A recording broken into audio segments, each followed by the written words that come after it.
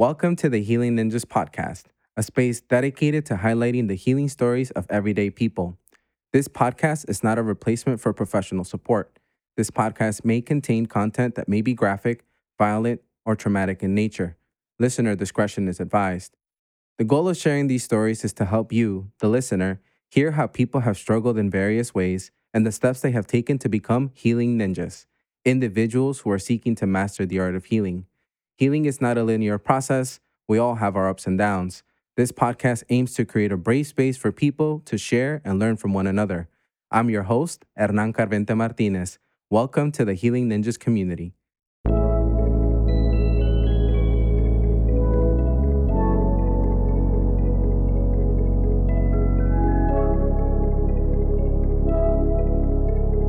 Hey everyone, it's Hernan here with episode 5 of the Healing Ninjas podcast. And our next guest chose to remain anonymous.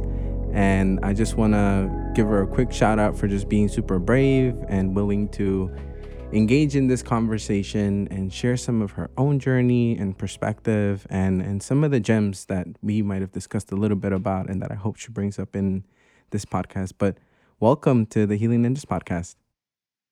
Thank you. Thank you. It's a pleasure and an honor to have this space and be heard and share a little bit about my healing journey.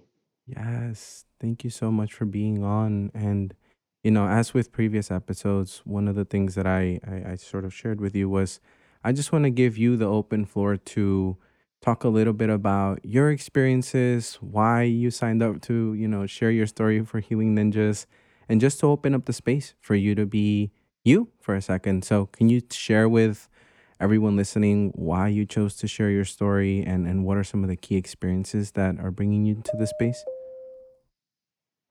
My key experiences to share is that I have a lot of inner child wounds and trauma, right? That I've experienced, and I've learned that even though in my community everyone experiences these hardships, there is a way out.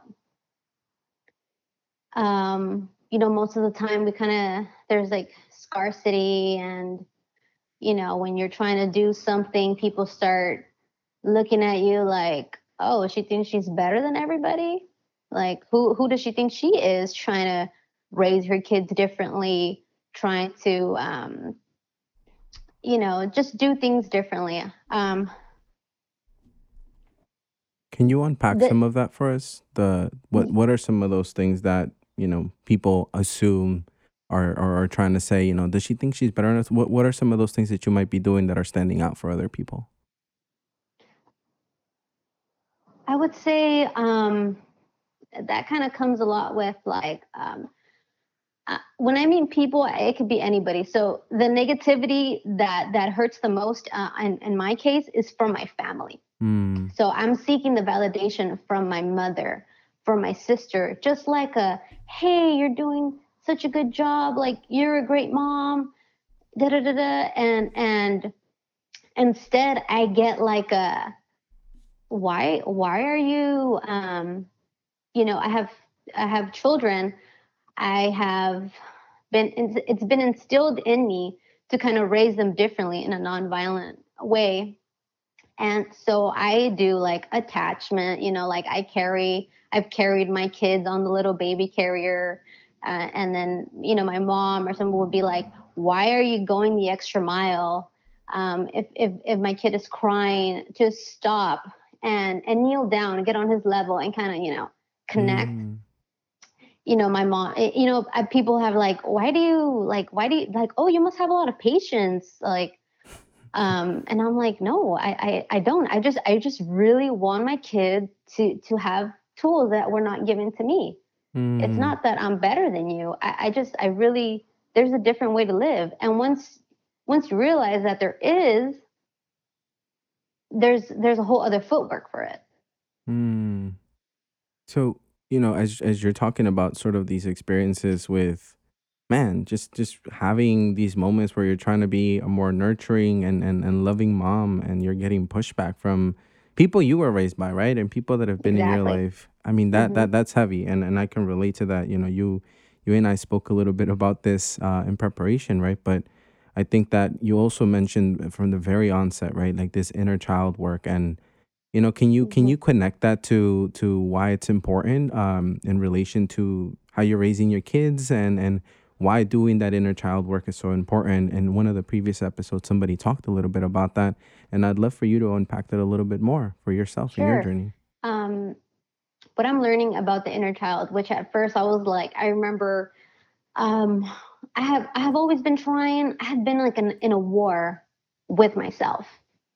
So I always tug and pull. I want to seek something better. I want to do it, and then I get pulled back by fear, by, oh, you're not going to amount to that. You're not going to be that. That's for rich people. That's for white folks. That's putting myself down. Understanding that you were a child, and a child, like, what happened to you when you were a kid? Were you neglected? In my case, I was raised with both parents. I remember having like a super loving childhood, and I remember also the pain that I felt when my father was incarcerated. The way my mother changed towards me, she had a lot of resentment. She took it out on me. I took the hit, and realizing that you were just a child, and me, it's not your fault, but it's caused you to have self-esteem, self-doubt, no compassion for self, um, and learning that you can recreate yourself is mind-blowing. Mm-hmm. It's like I get to live two lives in one lifetime. Mm. Oh my God, that's two lives in one lifetime. Yes, definitely.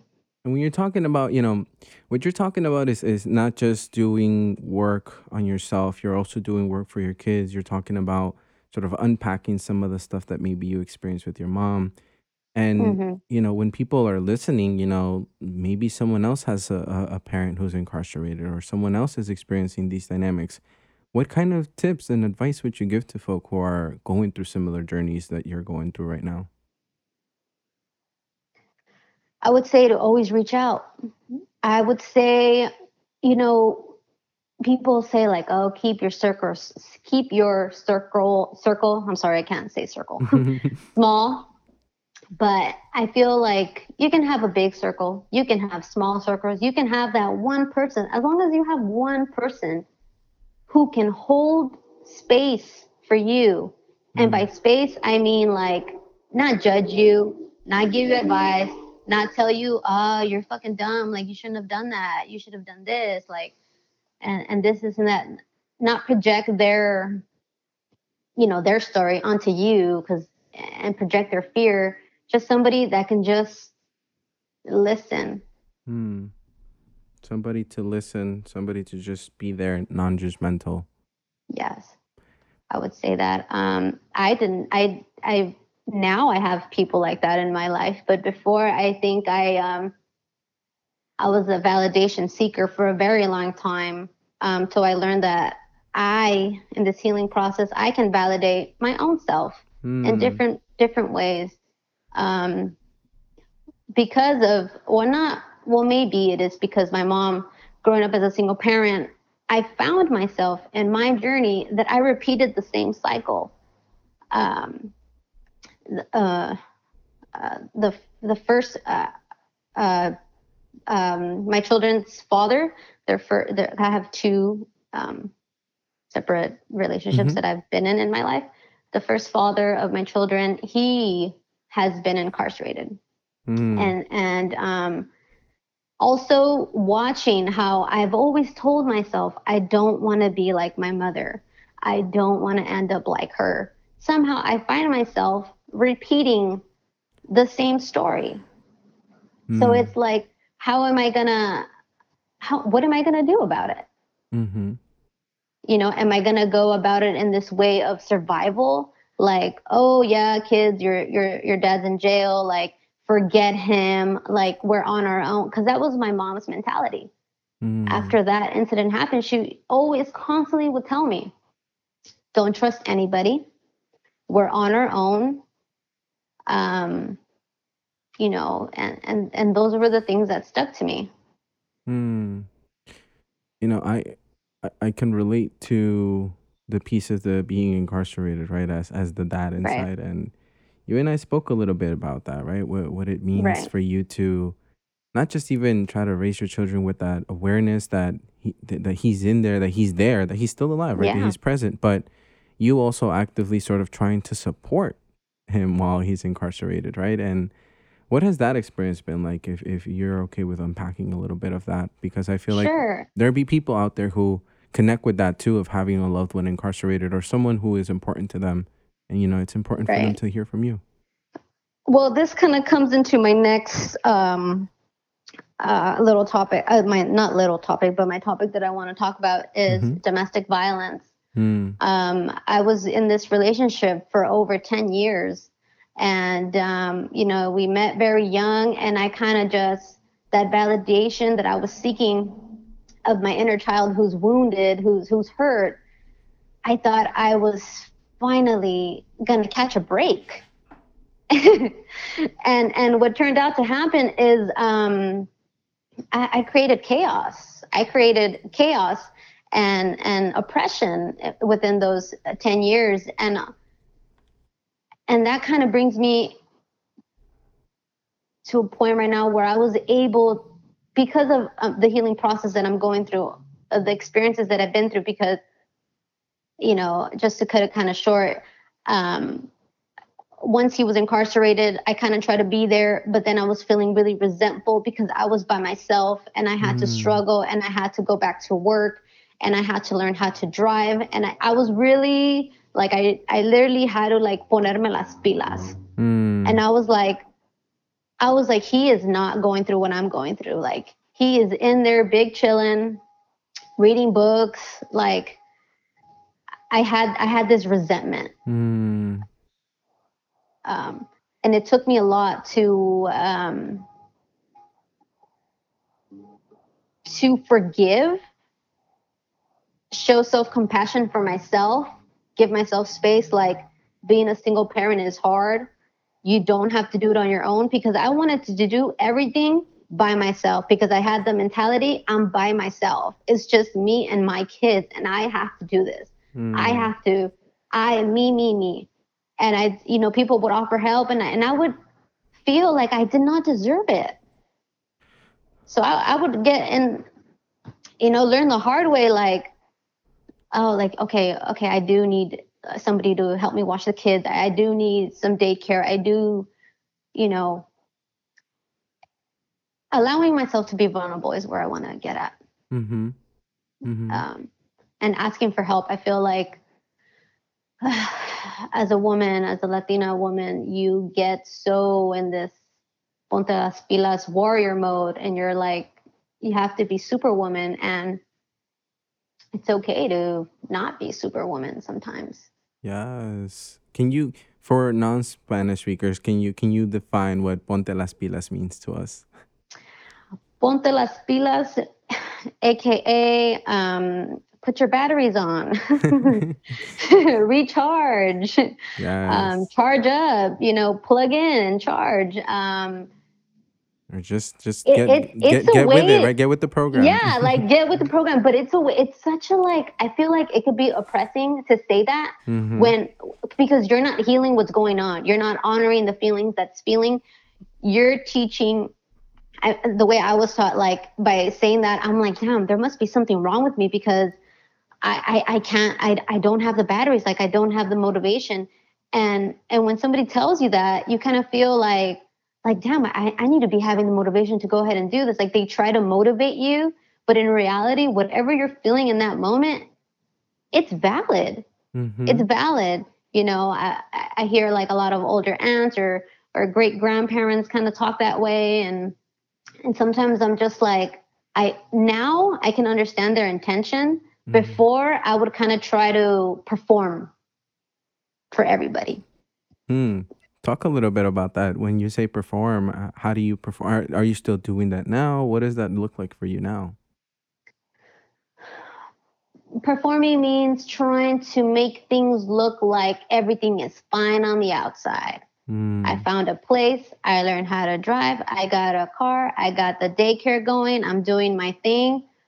But in reality, I was going through a heavy, a heavy depression and probably undiagnosed postpartum depression. I had two kids back to back, with this man, and um, trying to create a family because everyone's intentions are to give your kids whatever, like everything that was not given to you. It's a lot of stress um, when it's not happening the way it's supposed to say it's the way it's supposed to be happening according to like gender roles in society. You Mm. know what I mean? And I think with the domestic violence kind of involved, you're kind of taught to like put up with it. If he's angry all the time, if he is a um, I'm going to share a little bit that I'm a recovering alcoholic, and so is the first father of my children, recovering alcoholic addict. Um, so we both had a lot of like, we were just had a lot of big emotions that were not being met. And now that I can understand, like, I don't have to perform for you today because whatever I'm feeling right now is valid, and whatever you're projecting onto me does not. It doesn't fit my puzzle at this moment. It Yes. doesn't fit me, but I'm hearing you. I'm hearing you. I'm not being rude. I'm not getting defensive because I would get defensive to try to defend, what I'm trying to do, like, and all this stuff. Now I can just listen, say okay, and keep doing what I'm doing because without this performance, I'm finding out who I am. What do I like? What's right for me? What feels right in my gut to do? Why can't I listen to my gut for once? Why does your advice, your suggestion win over mine? Hmm. So as you're thinking about these moments, right, where you're feeling all of these emotions and you're processing them out, even now, maybe for like one of the things that you mentioned to me in lead up to this was this is one of the first times that you're actively just speaking it out there beyond just your family, beyond friends, right? Like this is a moment where other people are gonna listen to you, and you've brought in a bunch of different just experiences that you have, right? DV, postpartum depression, you're talking about alcoholism. Like there are so many layers to who you are as a person. What does it feel like to you now to be able to own all of those layers? How does that feel like? It feels, I think that's the joy. Mm. It feels joyful. I feel peace. I don't have to perform for anybody. Mm. I can trust and believe in myself today, um, and do it sober, Mm. because that took me on a whole other road where I could have potentially gotten my kids taken away. I was hurting myself so much, and it got to a point where I not I think I one night I almost drank myself to death. Mm. They found me passed out in my car. And if I wouldn't have gotten that help at that time, maybe I would not be here. I'm really happy that you are here, and as someone who is also a recovering alcoholic, and as I shared with you, I can relate to that experience of blacking out and just surprised that I was still alive. And Yeah. I just want to honor you and saying thank you for sharing that, for being vulnerable about that, because there as much as you're speaking up to all of the positives that there have been, or the awakenings that you've had. There've also been these dark moments, right? The moments where Oh, yeah. we're just Really there, dark. and we went through it, right? And Hmm. but can you share for people? That's what I'm trying to balance on this podcast, right? I want people to understand that you're sharing some of the gems, some of the tools, but there are dark days. And so for you, what have been some of those dark days, and how have you dealt with them? How have you actively taken proactive steps to sit with them?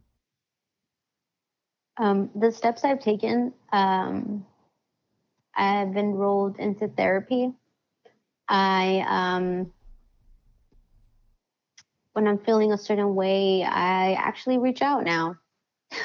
Before, I would kind of just oppress it, sit with it, say to myself, suck it up. You know, everyone goes, people are going through worse. I will not honor whatever I'm feeling at that moment. And it's just taking like 3 minutes of locking yourself in the bathroom or and just saying like, this is hard, this is how you feel, you're overwhelmed, and you can either reach out to somebody and be like, this is exactly how I'm feeling right now, Mm, or something that I kind of, my therapist kind of started journaling, started writing things down, which at first I was very hesitant to do because my mindset is very like, I'm too busy for that.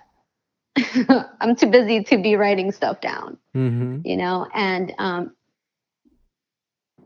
but just creating awareness and taking the time, managing time, creating awareness to just have moments to yourself. I think recently I started waking up not as late as I usually do, but waking up an hour, 30 minutes earlier before everyone wakes up, just so I can have some time to myself, giving me myself a little bit of me time. Mm. And I don't do this every day, but I do try, and I'm not hard on myself when I don't do it, which is like a big key that healing has brought for me is, creating healthy boundaries, self forgiveness, and overall a conscious way of living. And it's great. It's a journey that's never gonna end, I believe, because I believe you're always gonna learn and unlearn stuff. When you're talking about self-forgiveness, you bring up a point that I've struggled with even up until like 48 hours ago.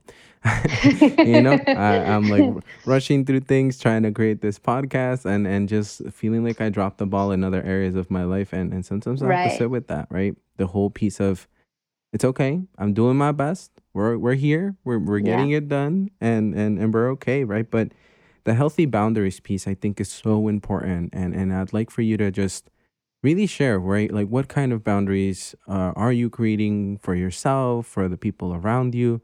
I feel like part of what people don't understand is sometimes the healing process requires us to set very firm boundaries in order for that Yes. process to actually take root.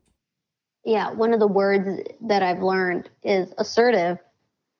And for some reason, the way I was raised and grow up, you're supposed to kind of like show your claws so that people can take you seriously, right? You're supposed to fight back. You're supposed to no te dejes, pégale para atrás. Like, no, don't let yourself hit. Like if a child hit another child, well, hit him back. Hit him back. Like, and that's not that's not the way we have to live. If when we're healing. Um, Healthy boundaries is actually something that I'm still struggling with right now. Also, co-parenting with the second father of my youngest, but it's being assertive. And this week, I practiced assertiveness, and uh, and I cried a little bit afterwards because it was literally like I took my power back. I took my power back and saying like, no, you cannot do this, and not even have to say why, not even get defensive as to, or not even feel guilty too, feel bad, feel like, oh, I shouldn't have said that. I think I was too harsh. I took my power back. And I think when you create healthy boundaries, you're taking power back. You're taking power for yourself. You're having integrity for yourself. You're giving yourself a spot of that you're giving yourself a spot of self-compassion, of honor, of this is what I'm going to take, this is what I'm not going to take. And that's beautiful. You know, the piece around taking your power back, I think is really important, and I want us to close off on and just think about some of the things that maybe you want to have people practice more in their lives, or some like just final thoughts that you would want to share. But I want to just elevate the point of taking your power back, right? When you're Yes. in a constant state of survival, crisis, or in oppressive, environments where people are telling you, ponte las pilas, not from a place of love, but from a place of like, just keep it real, get your shit together, right? Like that's Yeah. literally what people mean by that. We said it Yeah. earlier in a nicer way, but that's literally what it means. And Yeah, they're like, you're not normal. You don't have it right.